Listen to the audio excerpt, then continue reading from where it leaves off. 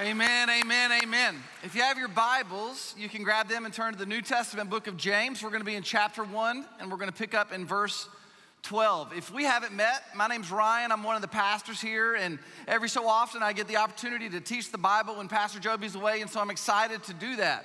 To all the dads here, happy Father's Day. I hope it's a good one. I'm a dad, and so I'm happy about that. I hope you are too. As a Father's Day gift, I just want you to know that our text today talks about temptation and sin, so you're welcome. And so that's what you get. That's what you get. We're going to pick up we're in week 2 of a teaching series through James. James is a letter that was authored to Christians in the early church, and James is the half-brother of Jesus. And early on in Jesus' ministry, James he wasn't a big fan. He didn't buy into Jesus' claims to be God at first, but then he saw Jesus die on a Roman cross, and 3 days later, he was resurrected from the dead. And post the resurrection, James believed that when Jesus said, "I am God," that he proved it to be true through the resurrection, and it changed everything. And so James became a follower in the way of Jesus and became a significant leader in the early church, even all the way unto his death. And so one of the key themes in the book of James is that faith in Jesus Christ produces faithfulness to Jesus Christ. That faith in Jesus Christ produces in our lives faithfulness to Jesus Christ. When we study the New Testament, we see clearly that faith in Jesus, salvation, is a free gift. Ephesians chapter 2, verse 8 says that we are saved by grace through faith. It is not of works, it is a gift so that no one can boast, which means nobody gets to take credit for people surrendering their lives to the lordship of Jesus Christ and for the forgiveness of sins except for God himself. He's the only one who gets the credit for that. That for us who believe in Jesus, it is a free gift, and we receive that gift by grace through faith. But it's the gift that keeps on giving. It goes to work in our lives, and it begins to produce what the Bible calls fruit. And the fruit that grows in our life is faithfulness to Jesus. And so the key theme in James is that faith, which is a gift, grows faithfulness in the life of the believer. And so we pick up in verse 12, and James says this. He says, "Blessed is the man who remains steadfast under trial. For when he has stood the test, he will receive the crown of life, which God has promised to those who love him." James says right out of the gate, he says, blessed is the man who remains steadfast under trial. What we're going to see is that there's 2 things that challenge faithfulness in the life of the believer. One is trials that come our way, and whenever trials come our way, close on the heels of those trials will be temptation. James says, blessed is the man who faces trial and stays steadfast in the faith. When we study history and we see men and women who they get challenged by great adversity and they remain faithful, we admire people who stay faithful. We think about Old Testament heroes like Job, who loses everything and stays faithful to God. We think about Joseph, who is betrayed, who is imprisoned, who is wrongfully accused. And throughout all of the trials, he stays faithful to God, and God blesses him. We think about women like Esther, who risk everything for the sake of God's people and for obedience and faithfulness to God, and God blesses it. We think about Ruth, who, when you study the Old Testament book of Ruth, it seems that all of redemptive history comes down to a single thread of one woman's decisions, and she stays faithful to God, and God blesses her. We look in more modern times, we look at people like Corrie ten Boom, who's a teenage girl when the Nazis invade her home country of Holland, and they begin to arrest, persecute, and kill Jews. Her and her family, faithfully devoted unto God, begin to help Jews go free, and they begin to hide them. They're arrested, they're put into a Nazi concentration camp, but the entire time, she stays faithful unto God, and God blessed her. We think about men like Martin Luther King Jr. and Nelson Mandela, who stood on Christian ethic, who stood on convictions from the Word of God, faithful throughout the course of their lives, through imprisonment and persecution and great adversity. They stand, even to the cost of their own life, they stand firm, and God blesses it. When we see men and women of faithfulness, we admire that. We admire that in the church. But in the New Testament, it doesn't say that it's just something that's going to be admired. It says that it's something that's going to be rewarded. James says, blessed is the man who remains steadfast, for when he has stood the test, he will receive the crown of life. Now, throughout Paul's writings, he talks about 5 different kinds of crowns that will be rewarded or awarded to believers on the day of judgment. In 2 Corinthians 5, the Apostle Paul says that every believer will stand before the judgment seat of Christ, and on that day they will be rewarded for what they have done in the body, whether good or bad. And then he goes on to talk about these 5 different crowns. And are these crowns literal crowns that we'll receive on the day of judgment? I believe so, but I believe they're also symbolic of something greater, which is that faithfulness is rewarded in the kingdom of God. Faithfulness is rewarded in the kingdom of God. The 5 crowns that Paul talks about quickly, one, he talks about the crown of righteousness. He talks about this in 2 Timothy chapter 4, and this will be given to believers who live and pursue holiness and purity and integrity and high character throughout the course of their life. They're given the righteousness of Jesus at their salvation, and they're crowned in righteous because they pursue righteousness with their life. That's crown number 1. Number 2 is the imperishable crown. We read about this in 1 Corinthians chapter 9, and Paul talks about how he disciplines his mind and his body, and he doesn't run around punching the air like some crazy person, but he tries to keep himself under self-control because he knows he has these desires that would lead him away from God, and so it takes great amount of self-control in order for him to live a holy and righteous life. And so the imperishable crown goes to people who practice self-control over the course of a life. Now, I don't know if I'm gonna get any of these rewards, honestly. I have no idea. That said, when it comes to self-control, I think I probably got some work to do. You know, there's things in my life where subjective to me, I feel like I practice self-control pretty well. But I also know this to be true. I cannot be trusted when I'm hungry. I just can't. You send me hungry to a grocery store, sin's gonna happen. It's just what's gonna happen. I'm gonna walk in there, I'm gonna walk out with a box of ice cream sandwiches, 2 bags of Oreos, a foot-long chicken tender sub, a gallon of Mountain Dew, and no self-respect. Every time. Every time, man, I'm weak in the knees. Look, y'all. You put me in a Chick-fil-A drive-thru, I ain't even gotta be hungry. It just ain't gonna go good, man. Every time I get in that drive-thru, and look, I'm gonna be honest with y'all. Confession time, I have 44,000 Chick-fil-A points on my app. That's a fact, Jack. So someone would say, Pastor, why do you have 44,000 Chick-fil-A? Because I'm trying to win. Because I'm trying to win. Every time I pull in that drive-thru, I think, you know what, today's the day. I have the best of intentions. I'm gonna eat grilled nuggets and a kale salad. That's what I'm going for. Ice water. I pull up, I roll my window down, some fantastically nice person says, can I take a name for your order? I hide all my 1122 stuff so they can't see it. They scan my app so that I can get the points, right? And then and as soon as they say, can I take your order, I think, yes, you can, and I'll have a chicken sandwich with a large French fry and a large Dr. Pepper, right? And then I just look down at the floor because I'm ashamed. I got some work to do when it comes to self-control, but self-control matters. It's not that we're just trying to control ourselves by ourselves, that God has given us the Holy Spirit of God, and He has given us everything we need for life and godliness.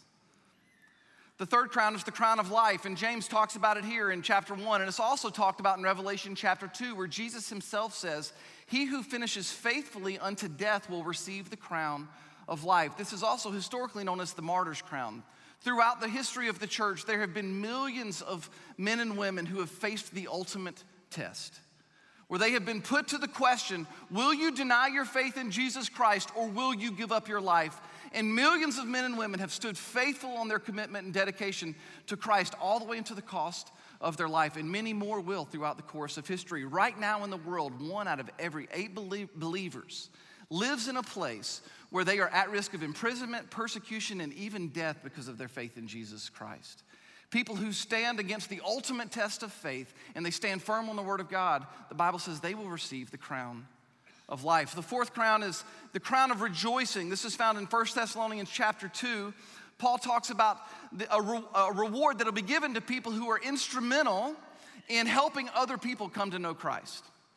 And I believe that if Judgment Day were tomorrow, that there would be a long line of 1122ers standing in line that would receive this reward. I don't know much, but I know a few weeks ago, I stood in the middle of the Atlantic Ocean, and I watched 1,126 people make a public profession of Jesus Christ as their Lord and Savior. Now we celebrate that. The Bible says that when heaven sees one sinner come to repentance and faith in Jesus Christ, that all of heaven rejoices. I cannot imagine there's a people on the planet that have more to rejoice over in the kingdom than the Church of 1122 because of the salvation that God's brought in this house. And I believe he's just getting started. So the crown of rejoicing, we rejoice when sinners come home to the Father. And the fifth crown in 1 Peter chapter 5 is the crown of glory. And this will be rewarded and given to faithful shepherds, ministers, people who minister faithfully in the local church over the course of their life. This is Sunday school teachers and kids ministry workers and small group leaders and deacons and elders and people who commit their time and their talent and their treasure to advancing the kingdom of God through the local church, that faithfulness will be rewarded. Now, is the point of faithfulness being rewarded in the kingdom, is the point is just that it gets rewarded? No, it's got a higher point, as does everything in the kingdom. And so what will we do with these crowns? Well, I think Revelation chapter 4 gives us a picture of what the purpose of crowns are in the kingdom. And so I'm going to pick up in verse 9. We see this image of the manifest kingdom, the throne room of God, where Jesus sits. I'm going to pick up in verse 9. It says, whenever the living creatures give glory and honor and thanks to him, that is Jesus, who is seated on the throne and who lives forever and ever, the 24 elders fall down before him. The 24 elders represent the people of God, the church, people who've placed their faith in Jesus. The 24 elders fall down before Jesus, who is seated on the throne, and they worship him who lives forever and ever. They cast their crowns before the throne, saying, worthy are you, our Lord and God, to receive glory and honor and power, for you created all things, and by your will they existed and were created. What's the point of the crowns? Well, let me ask you this. What is the pinnacle of happy for the believer in Jesus? What is the ultimate in happy for the believer? Well, it's that Christ be glorified. It's that Christ be glorified. That is the ultimate happy. And God knows that him being glorified is so married to our being satisfied in him that he has created a way that where we are faithful unto him because of the faith that he's given to us, he rewards that faithfulness. He puts things in our hands, and then we joyfully bring those things back to him for his glory's sake. And in so doing, that is where joy and happiness is found. It's a beautiful exchange of grace. What we know is that faithfulness matters. Everything we do in this life will either bring regret or reward eternally. The point is not who gets what, but that we are given everything we need for life and godliness, and we have an opportunity in this life to leverage it all for the sake of the glory of Jesus Christ. But what stands in the way of a life lived faithfully? What makes it so challenging? Well, James is going to unpack that for us, and the answer is sin. Sin is what makes it challenging. There is something at work in this world, and there's something at work inside of us that is prone to wander, Lord, I feel it, prone to leave the God I love. Verse 13, James says, let no one say when he is tempted that I am being tempted by God. For God cannot be tempted with evil, and he himself tempts no one. Now, I think James is echoing back to the Garden of Eden here. When Adam and Eve first sin against God, when they choose their way over God's way, when they rebel and resist God's direction and they think they can do better on their own, when they first sin against God, ultimately God shows up and says, what have you done? And Adam looks at God, and in my mind, he points at him and says, God, you're the one that gave me this woman. He blames God. He says, you're the one that gave me this woman, and she's the one that deceived and tempted me. And Eve's like, hold on, man. It's not on me. It's on the snake, on the deceiver, on the serpent. He tricked me. One of the things that we see whenever sin entered into the world, right on its heels was the abdication of responsibility for it. When sin entered into the world, one of the things we see very quickly was the abdication of responsibility for it. It's blame shifting, it's excuse making. Have you ever had a conversation with someone who clearly did wrong? By human standards, much less by God's high and holy standards. Just by human standards, they clearly did wrong, and instead of accepting responsibility, they're giving you all their reasons.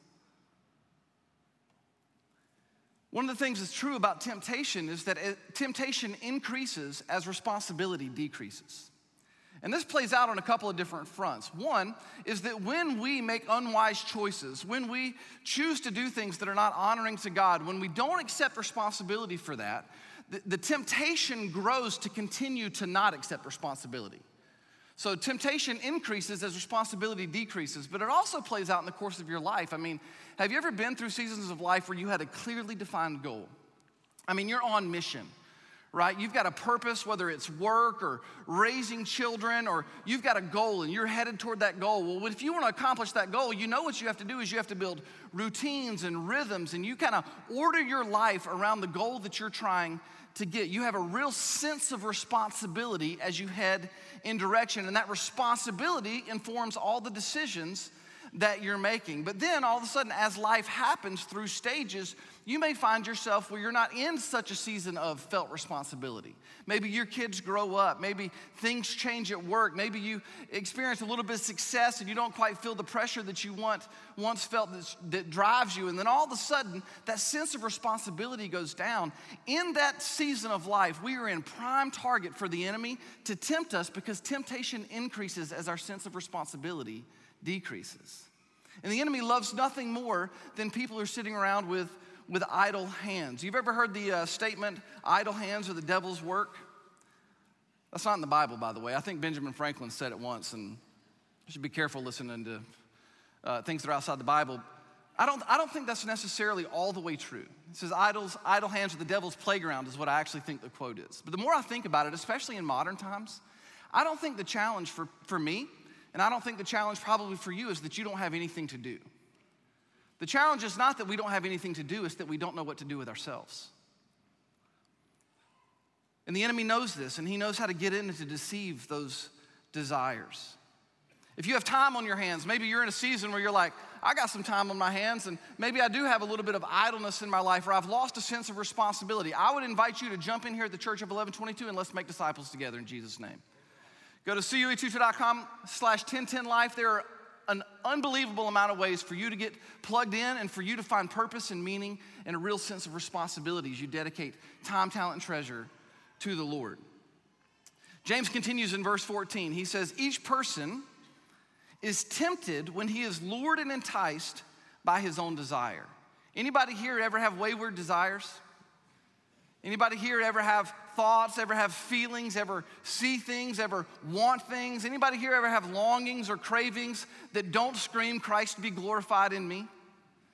James says that these desires, what the Bible calls the work of the flesh within us, that these desires, these wayward desires, are that the enemy treats them often like fishing. He's using fishing language. He says we are lured and enticed by these own desires, these wayward desires. And he says in verse 15, he continues, says, these desires, when it has conceived, gives birth to sin. And sin, when it is fully grown, brings forth death. When desire, when it has conceived with what? Now, it's Child and Family Dedication Weekend, so I'm gonna stay classy with it, San Diego. But some of y'all have seen movies. The rest of y'all catch up. Here's what James is saying. He's saying we have these desires within us, and that there's temptation out there, and there's temptation in here, and that temptation is luring those desires away. And it's singing its favorite Marvin Gaye song, saying, let's get it on. And when desire and temptation get under the sheets together, what is made? Sin babies is what's made. It makes babies, and the baby is called sin, and it leads nowhere good. Desire conceives with temptation and gives birth to sin. Let me give you an example of how this has played out at a different point in my life. I'm not gonna talk dirty to you if that's what you think, but I'm 15 years old. Now, but before I even get into this, if at any point during this story you just totally give up on me as a human, I get it.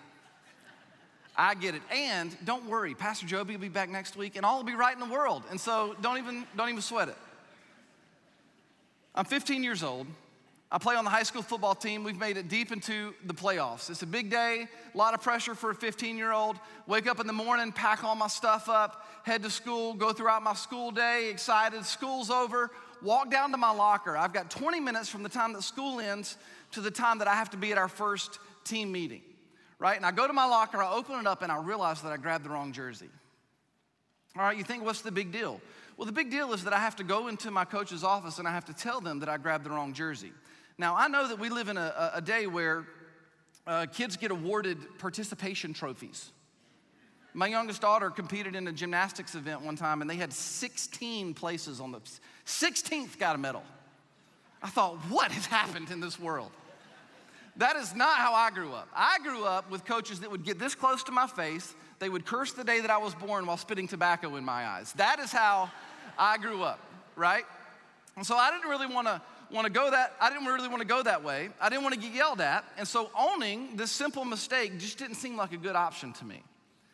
And so I began to think. I began to run around my options in my mind. And so I just decided, you know what I'm going to do? I'm going to lie. I don't even know what lie I'm going to tell yet, but I'm going to lie. And so at this point in time, I'm pretty committed to lying and not telling the truth and trying to figure my way through it through manipulation and maneuvering. Here's the bottom line. I want to avoid consequences, but is that all? As a grown man, I can look back on the situation that starts silly and gets serious, but is that really all that I wanted to do? No. What I actually wanted to do was to avoid the disapproval of people that I respected, right? And you have no idea how addicted you are to the approval of man until you're afraid you're not going to have it. So wanting to avoid consequences, it just seemed like a better option to me to lie a little bit than to disappoint a lot. So at this point, I've just started slowly creeping down what's called the unwise road.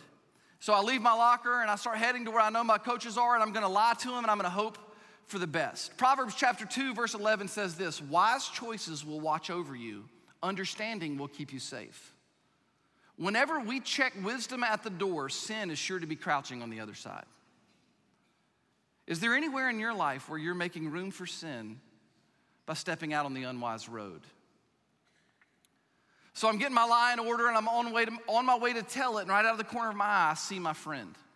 My friend is 16 years old. He's got a car, which I at this point in time don't have because I'm 15, right? I see him walking toward his car and I think, I got an option.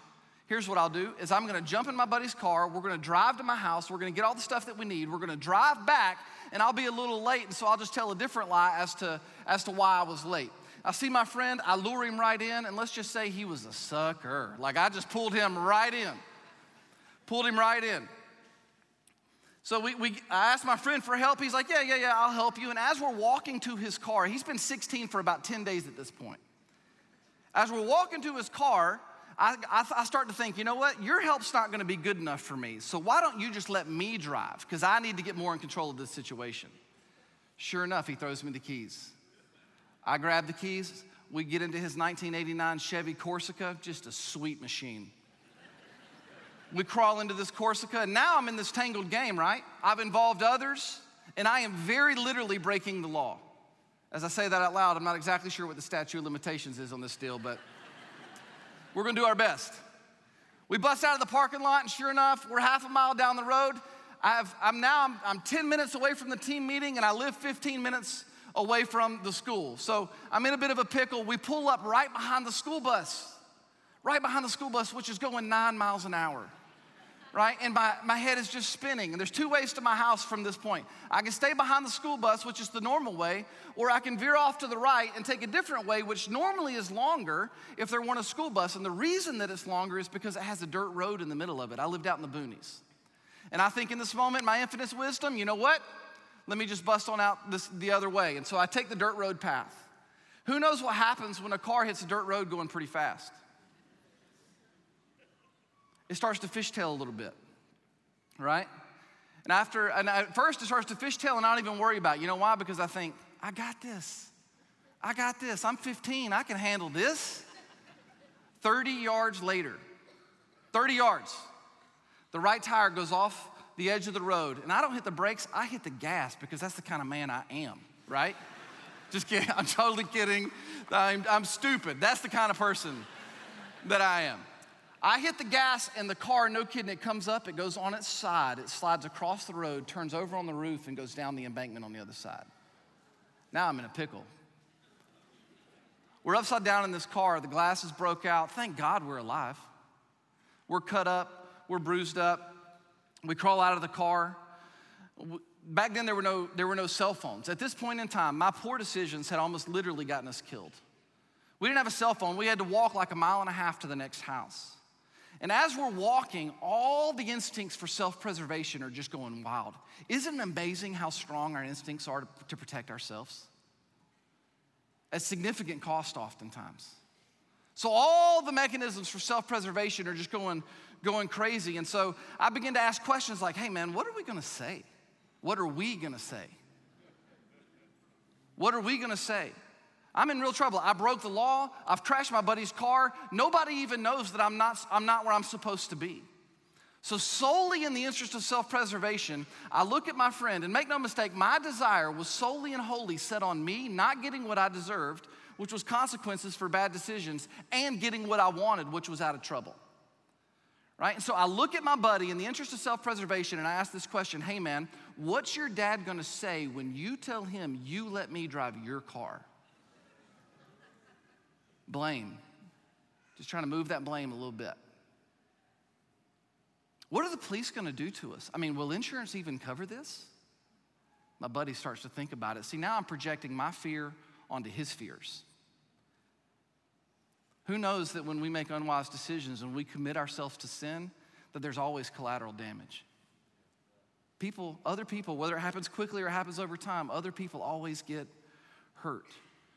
So we're walking and my buddy's processing my questions and he says this, he says, hey, do you think we should just tell them that I was driving?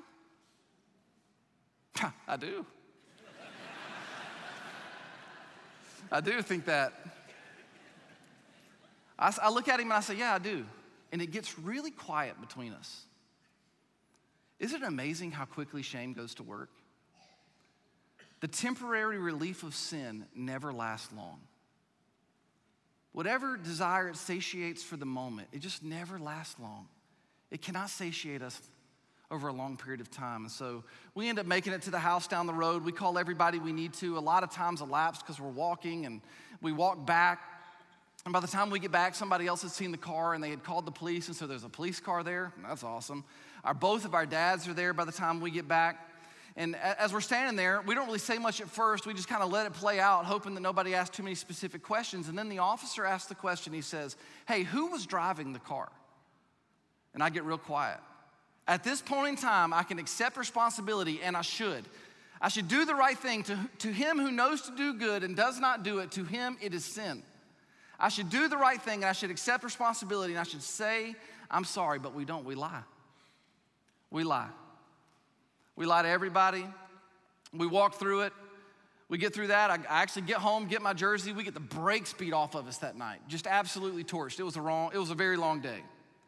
That said, on one hand, you could look at that story and you could be like, what's the big deal, man? It looks like you got away with it. But the question is, did we? Did we get away with it? James says that sin leads to death. And sin doesn't just have the power to one day lead to death. It does. It does. Certainly that people who live under the desire of sin and never repent and trust in Jesus Christ as their Lord and Savior, that eventually leads to an eternal death. And the reason that people physically die in this world is because sin is in the world. So sin certainly leads to a physical death and can even lead to eternal death for anybody who doesn't place their faith in Jesus Christ as their Lord. But it also can lead to a natural death. It can lead to death in real time. I mean, who here knows that when sin is pursued and committed to, that it can lead to the death of healthy relationships today, not just one day? What died there that day? Trust died. Friendship died. Me and this guy, we were never the same. Honor among friends died. A part of my conscience that was sensitive to doing good numbed or died. If we think we can continue to sin and get away with it, then what's gonna stop us the next time we're tempted? Now, what's really wild about the story is what happened 18 years later. 18 years later, I'm preaching a sermon, and I'm telling a part of this story as a part of the sermon, and as I'm saying it out loud, I realized that my father's sitting in the crowd. Happy Father's Day! And I had never told him the truth. We'll talk about an awkward family dinner. I got 2 Chick-fil-A sandwiches on the way home that night. My dad and I, we sit and we talk about it. And my dad says this to me. He says, at the end of it, he says, hey, I hope you know now, even if you didn't believe it then, that it doesn't matter to me what kind of trouble you find yourself in. I'll always do whatever I can to help you. And I hear his words, and I just want to encourage you. Maybe you're here and you've found yourself tangled up with some sin. You know it's not leading anywhere good. Maybe you just stepped out on the road of unwise decisions. Maybe you're tangled up. And I would just offer this to you, that you have a good dad in heaven, God the Father, who loves you, and he has done everything that you would ever need in order for you to be free from that sin, and he will help you if you will invite him in. He will help you if you will invite him in. Sin, if you believe the Bible, then it's clear that sin is not a problem, sin is the problem. What is sin is a very, very important question, because there is a growing tendency, even inside the church and among Christians, to think or to call sin just an issue, or at its most severe, it's a struggle. But if we don't have a right and concise, biblically whole definition of sin, then how can we ever truly treasure the grace of Jesus Christ that shines bright against the backdrop of depravity? So what is sin is an important question. Sin is a state of being. It's a condition.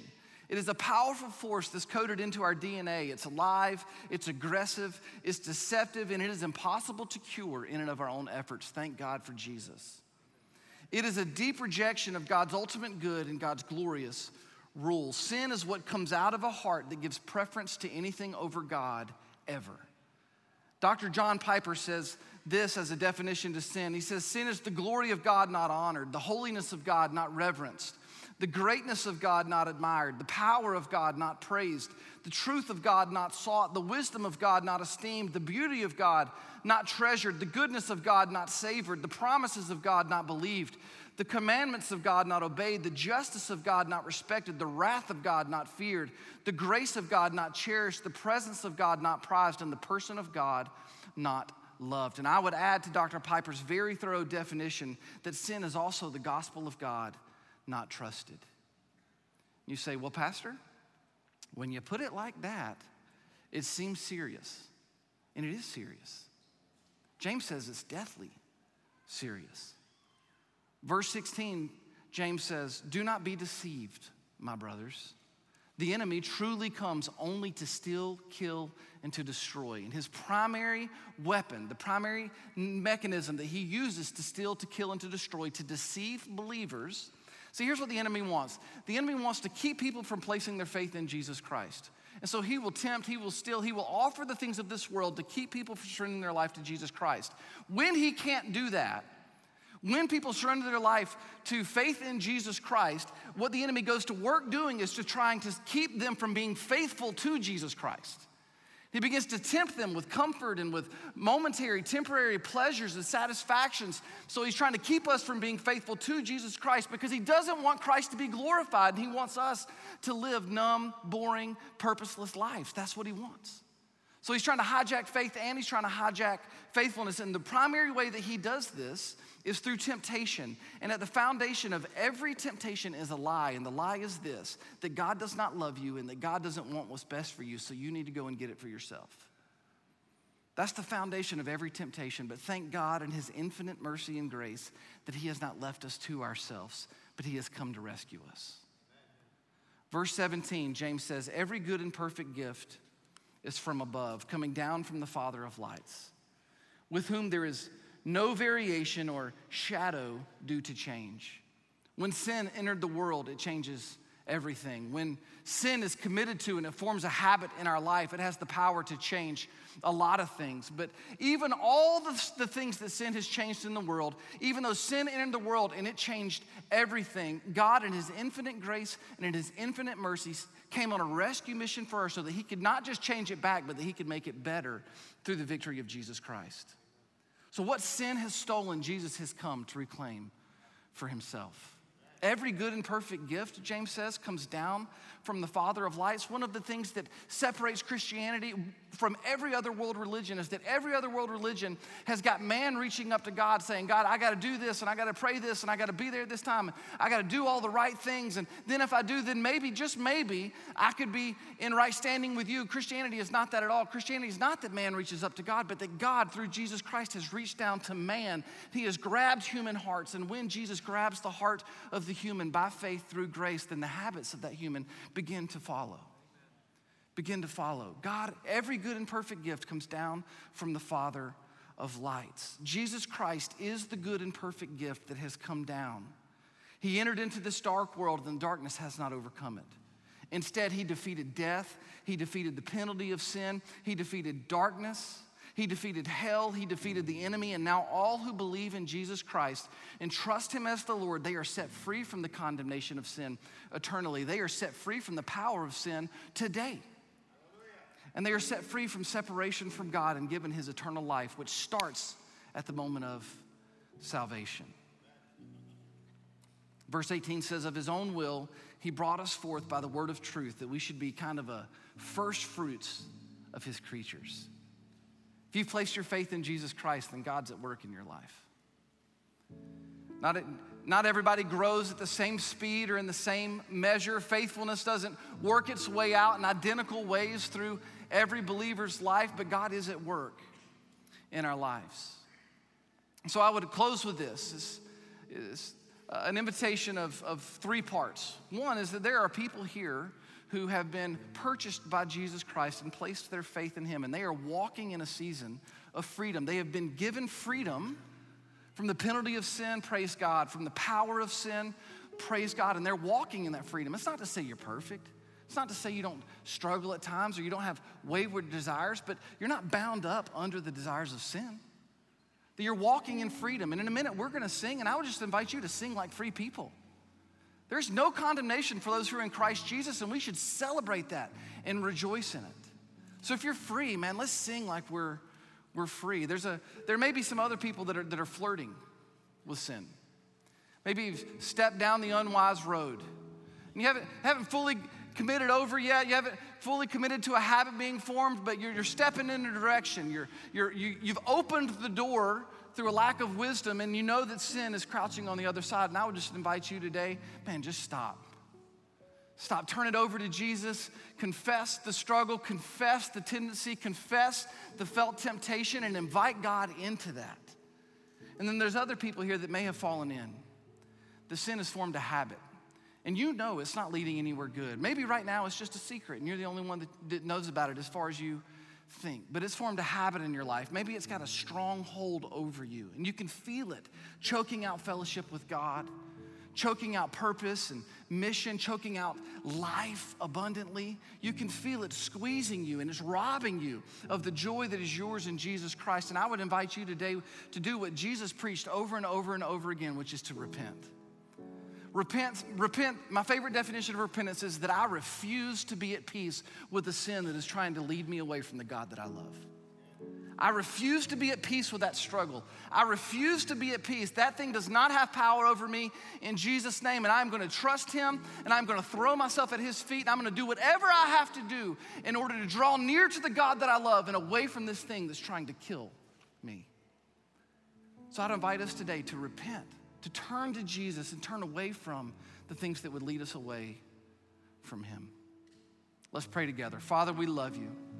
As we respond, we pray that you, Holy Spirit, would do what only you could do, that you would comfort us in areas where we need to be comforted, that you would exalt Christ through us, that you would convict us in areas where we need to be convicted. As you write in your word that sin leads nowhere good. So God, anywhere that there's a stronghold or there's even a temptation where the desire has grown and gotten some steam in our life, Father, we pray that right now we invite you in your victory over us. I pray for my brothers and sisters as we respond to the good news of the gospel. I pray that you would help us to do so in authenticity, in vulnerability, in true repentance. And God, we would walk worthy of the calling that we've received, and that the faith that you've given us for each of us would produce faithfulness in our lives. We love you more than anything, and we pray all these things in Jesus' name. Would you stand with me as we respond?